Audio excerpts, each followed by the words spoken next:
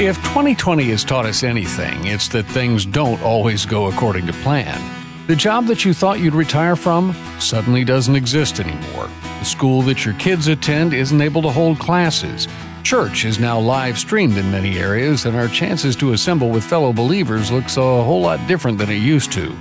It's challenging for us as adults, but it's challenging for our kids too, and in different ways.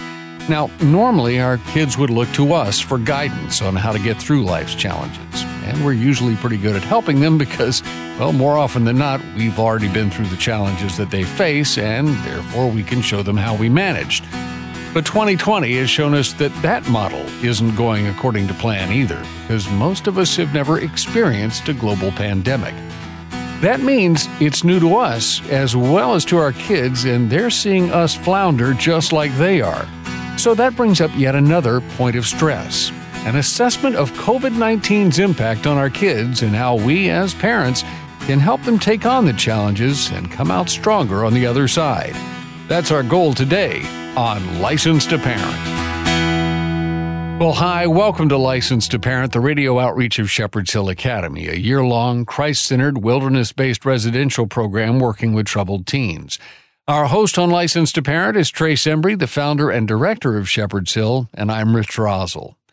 Now, a few weeks ago, Trace and I had a chance to chat with our good friend June Hunt from Hope for the Heart Ministries. We were actually planning on talking with her about her new book, but when we started chatting before the program, we all kind of agreed that it was more important to talk about these issues. So that's what we did. We'll have June back on at another time to talk about our original topic. June Hunt is an author, a speaker, singer, and the founder of Hope for the Heart, a worldwide biblical counseling ministry which she founded in 1986. Hope for the Heart offers biblical hope and practical help through biblical counsel, coaching, and context for contemporary concerns in more than 60 countries on 6 continents. June's books have sold more than 1 million copies now. You can find them wherever you shop for books. And even though we're not talking about it today, I do want to mention her book, Anxiety, Calming the Fearful Heart, and it's part of the Hope for the Heart series. But for now, our host Trace Embry and guest June Hunt look at the impact the COVID-19 pandemic has had on our teens. All right. Well, June, welcome back to Licensed to Parent. It's such a pleasure to have you back. Thank you. It's always great to be with you. You do such wonderful, life-changing work. Well, likewise. June, many families have had their worlds turned upside down. The pandemic has changed everything. As a result, many kids have been struggling because of the COVID crisis. Have you talked with kids or parents who have been struggling with the will to live? I mean, I know that's a big deal out there, and I know what you do out there in Texas. I assume that's an absolute yes, but can you elaborate on that? Well, we're a nationwide program like you, and we it's a nighttime program from 11 p.m. Central Time to midnight. And, you know, with the uptick, meaning the heavy increase in suicides that have been not just attempted but completed, it's imperative that we meet people where they are and understand that some are going through things that at the time of life they did not anticipate, and a lot of it has to do with the isolation where they normally would be with other people, and apparently they're learning the negative of isolation or not being able to be engaged and the brain not being stimulated, et cetera. But, well, in fact, recently I have a fairly new friend. I'm teaching a course, and she just loves what I'm doing, and she's younger than me. And she, I called her about something that we were going to be doing, and she said, "How interesting that you called me." Now I called at 9:45, and normal people don't call that not late at night. This is night. And I said, "Is this too late?" She said, No. In fact, we've just gotten back from a pediatrician." I said, "Is everything okay?" She said, "Well, I learned that my daughter was suicidal, age 14. She had never been suicidal before. And that weekend, I spent several hours with the 14-year-old, beautiful girl, sweet disposition, tender-hearted, and I did not know her from before, and I kind of told a little bit about my story, and I said, you know what, I know what it's like to. It's not like you want to commit suicide. It's just you want the pain to stop, but you're not wanting to kill yourself. But if that's what it takes, it can sound logical. Then we really did get to talk, and of course, I was now encouraging the mother. I said, some things she needed to do, and she was totally receptive. But I was very impressed with what this mother did. In fact, she had taken this daughter to a counselor, and this has been huge because it's an objective person, a person who knows how to engage a young person to talk. And she said, I just love Jalissa. And they talk about the things that have not been talked about before, because you see, many parents don't know when a child has actually experienced at an earlier time sexual abuse. Now, it didn't last long, but she felt powerless, and she was at the time because she didn't know what to do. But what I'm saying is there can be contributors that many times parents do not know because it's not usual that kids talk. Kids don't typically tell because they have a sense of loyalty, sometimes for the perpetrator, sometimes it's for the parents, and they don't want to make waves. There are all kinds of reasons. Yeah. But this is why it can be wise to get someone wise like you. You know, when I think of you, Trace, the way you know to talk with kids, it's so important. But the bottom line is this. They put some separation between the older daughter and intentionally had her sleep in a bed real close to the parents' bedroom and started doing just things with very individual attention. And then this young girl, age 14, she's creative. And, I didn't think of this until today. Now I'm listening. I said, well, what types of things have you done? And she said, there are a lot of things our kids can do for others. And immediately I thought of the scripture, it is more blessed to give than receive. To find ways that the kids could give. So the mom went and bought sidewalk chalk. The color, they come in different colors. And then they went to different people, got their permission. Would you like for us to draw on the sidewalk a picture and a message? Now, the message was, the first thing she said, it's in God we trust. God is love. Yeah. Love one another. And they even drove to some of their friends where they would do it out front because the kids weren't at that time allowed to really play with each other. But they could do the drawing of the flowers, the floral, the design that was very attractive. And then if it rained, it washed away.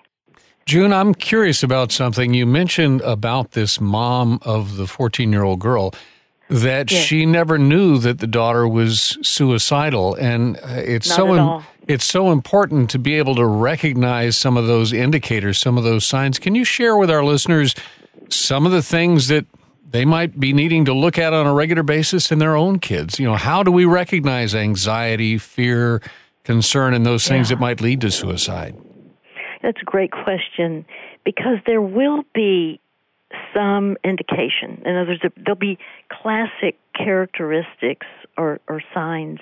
And there's an early stage, an advanced stage, and then the danger stage. The early stage would be kind of an avoiding of family or friends or both, a lack of interest in what used to be enjoyable, and kind of at school, it's more of a distancing of, and even a type of apathy. The advanced stage is the depression. Now, this gal was in depression, and some of the things that she had been interested in, she was apathetic about, and it can be a neglecting of personal appearance. But the danger stage, it's like there is no hope. It's hopelessness, and it can be some suicidal talk, even though. I mean, people don't. My experience over the years is people don't say, "I am suicidal." They don't use that word. But life just isn't worth living anymore. It's just there's certain phrases. So listen very carefully, and then there's something unusual, a giving away of personal possessions. You think, well, what? But why? Why? Because if they think they are going to be gone from this earth, they can want somebody to have something that's special to them. Right. And so that gives them joy. So there can be a change. Listen to this, a change in disposition. They can actually feel, I'm so glad my daughter is doing so much better. Well, no, it may be that they finally decided, okay, I've got the plan. I'm going to be free. So you have to be very careful of that, about just that appearance of, if you will, that the lack of the heaviness, because they can think, oh, I'm finally going to do something. So, but watch for the other areas. And the key is, if you see any of it, you've got to be talking with them. Yeah. People typically they most don't commit suicide when they're connected to somebody where there's a true relationship. You're listening to Licensed to Parent. Our guest today is June Hunt, founder of Hope for the Heart and author of the Biblical Counseling Library, which is a 100-volume collection of topical biblical counseling manuals. We'll be right back with more of our conversation after this.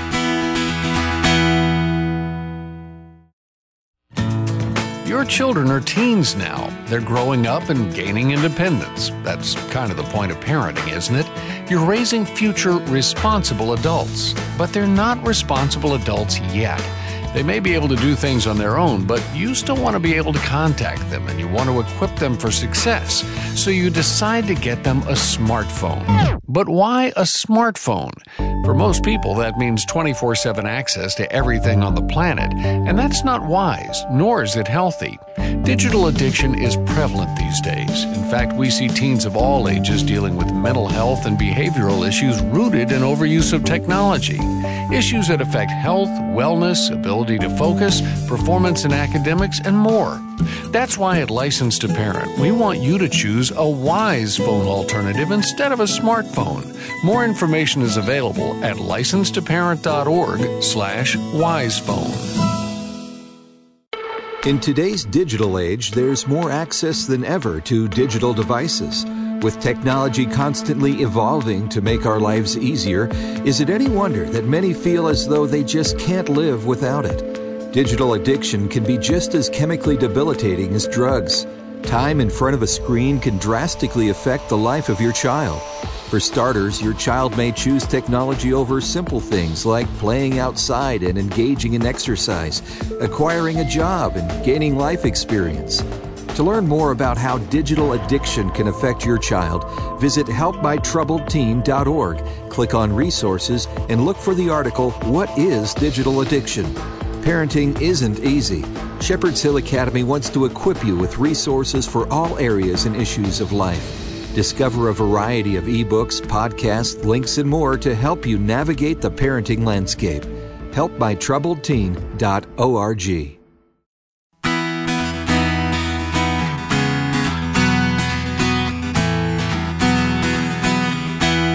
Welcome back to Licensed to Parent and our conversation with June Hunt. We've been talking about recognizing the stages of suicide in our teens, especially in the COVID-19 world. Trace, back to you. A lot of people don't realize that the second leading cause of death for teenagers in America today is no hope.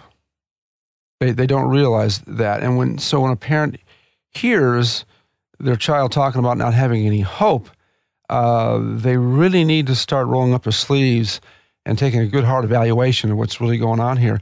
So, June, what are some of the different causes for kids feeling hopeless? Well, we will all experience loss.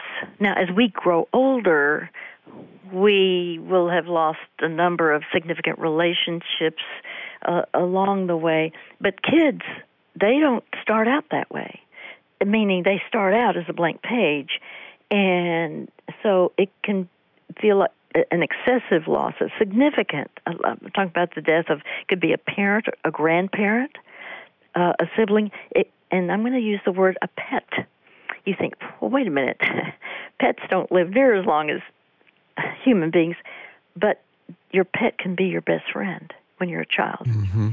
And if there's no relationship going on with the parents, that can be the set. We're talking about a setup. Now, there are other things I mentioned already. Well, okay, you all know bullying. That would be abuse. But my point is, there's a new word in the English language, bullycide. Bullycide.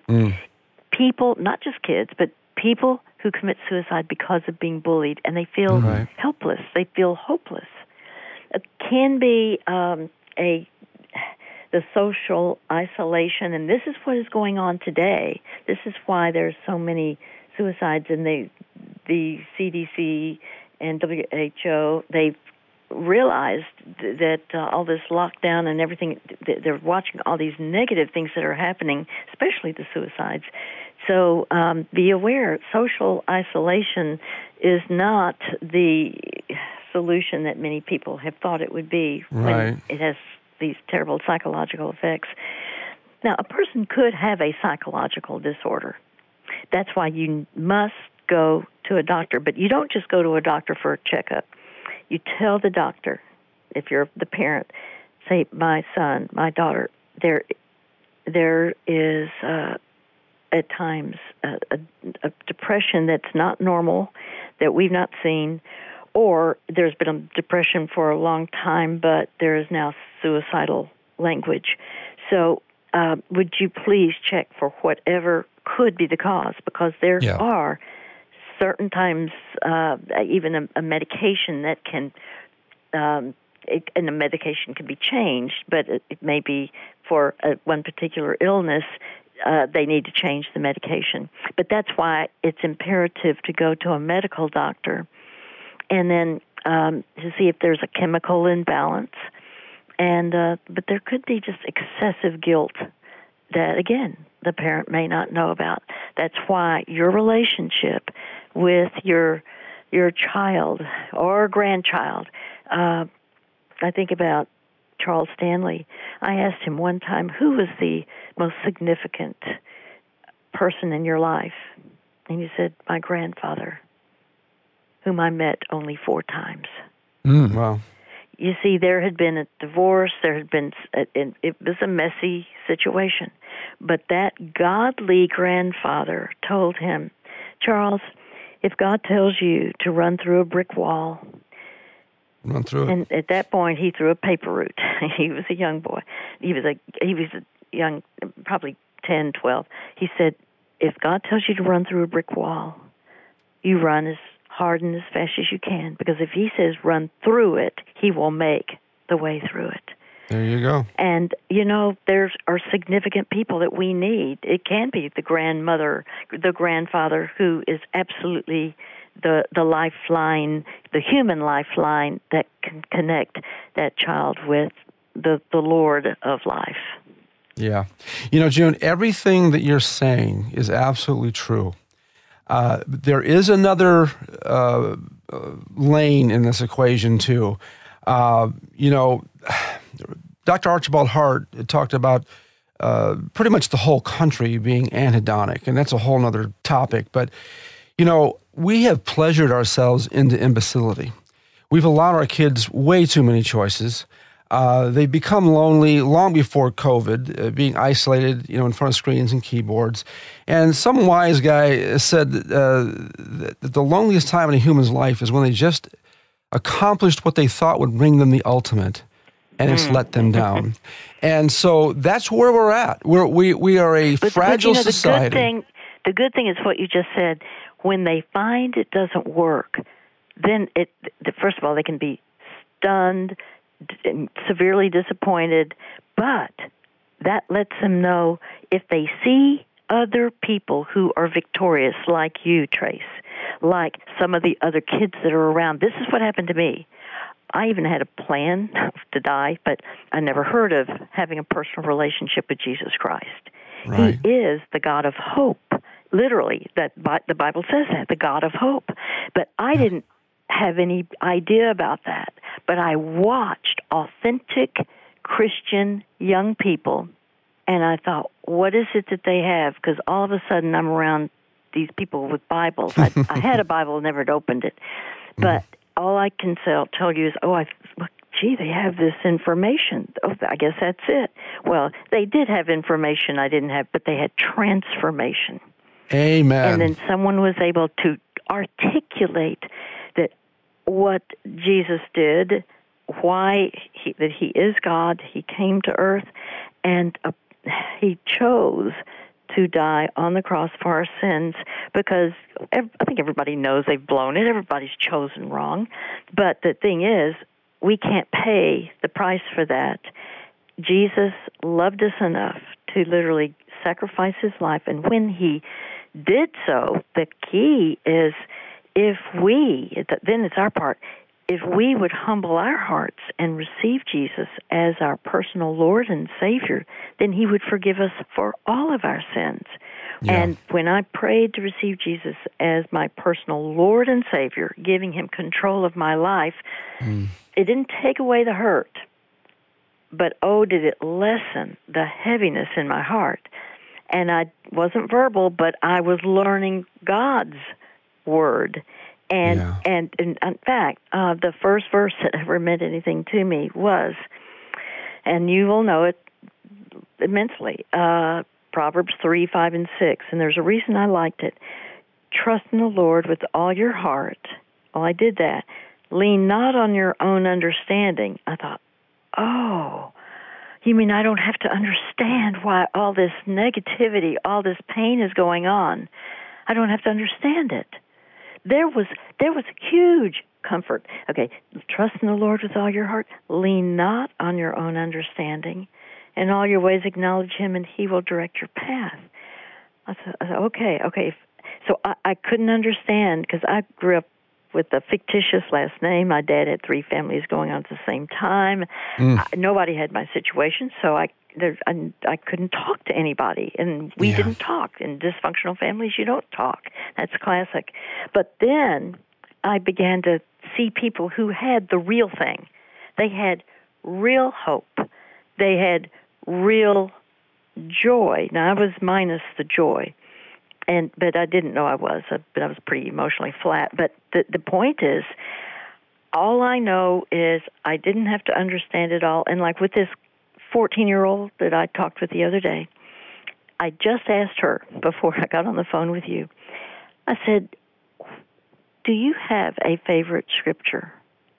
And she said, yes, Jeremiah 29:11. And I had given that to her about 2 months ago when I first met her. And I said, look at that. That scripture says, and it's God speaking. God says, I know the plans I have for you. Mm-hmm. Plans to prosper you, not to harm you. Plans to give you hope and a future. And I said, Abby, when I talked to her about this, Abby, you don't have to know the plan. In fact, you won't know the plan. You can't know the plan. He says, I know the plans I have for you. This is God speaking. Plans to prosper you, not to harm you. Plans to give you hope and a future. So you have no idea what he's going to do. In fact, I'm going to ask you, I said, Abby, tell me, is there something that you can imagine that you would do when you grew up? Most people don't know what they're going to do. And she said, all I know is I want to help people. I said, really? I said, that's fantastic. And by the way, now she works with little 5-year-old, 4-year-olds, and in church. And she loves to do that. So that's given her a sense of purpose. But she said, I want to help people. I said, do you know how many kids your age that people will not know that there is a lack of hope, but you will understand that because you didn't talk about it. And you're going to be used by God to help others have hope for their hearts because you've been there. This isn't wasted. All things will work together for your good, even though it can seem so negative at the time. I said, honey, I want you to hang on to hope because it's God's hope. It's not even your parents' hope. It's God's hope. He already knows how He's going to use this in your life. And one day you're going to look back and you'll think, thank God. You'll say, well, thank you, Lord, for letting me understand, letting me feel this because I do care about others. And you're going to make a difference. You'll be the hands and feet of Jesus in that way, and you will be able to give what previously you wouldn't have been able to have given. But because of you going through this deep time of trial, it is tumultuous, and I understand that. But you're going to get through it. He promises you will get through it. Amen. I just finished my book. It's not published yet, but The Miracles of Shepherd's Hill. And, it took years for Shepherd's Hill to come to fruition, but it really is emblematic of what something Oswald Chambers said. And it might be good for Abby to latch onto this because this really meant a lot to me. It really is, again, the story of Shepherd's Hill. He says, you cannot attain to a vision. You must live in the inspiration of the vision until the vision accomplishes itself. And so you are continually working in the waiting. You are obeying what you know to obey for the time that you're in, for the situation you're in. And as you obey the light, He gives you more light. And then as you walk through those doors that He opens up more doors. And then you begin to feel those rivers of living water just to flow through you. And then, figuratively speaking, I see rivers of living water flowing out of these people. And I want some of that because I'm thirsty for it. Thank you. And June, thank you for being with us on Licensed to Parent today. Our guest has been author, speaker, singer, and the founder of Hope for the Heart, June Hunt. By the way, let me recommend to you a new book. It's called Anxiety, Calming the Fearful Heart. You can find it wherever you get your books. And again, June, thanks so much for spending your time with us today. We greatly appreciate it always. Yes, ma'am. My honor. Thank you. And that wraps up another edition of Licensed to Parent. By the way, if you missed any part of this program or would like to hear any of our past programs, you can do so on our website at licensedtoparent.org. Our time is up for today. A reminder that our guest coordinator on Licensed to Parent is Daniel Fazina. Our technical producer is Carl Peets. And for Trace Embry, I'm Rich Rosell, inviting you back again next time to renew your License to Parent. And remember, folks, if you don't train your children, somebody else will. God bless you. We'll see you next time.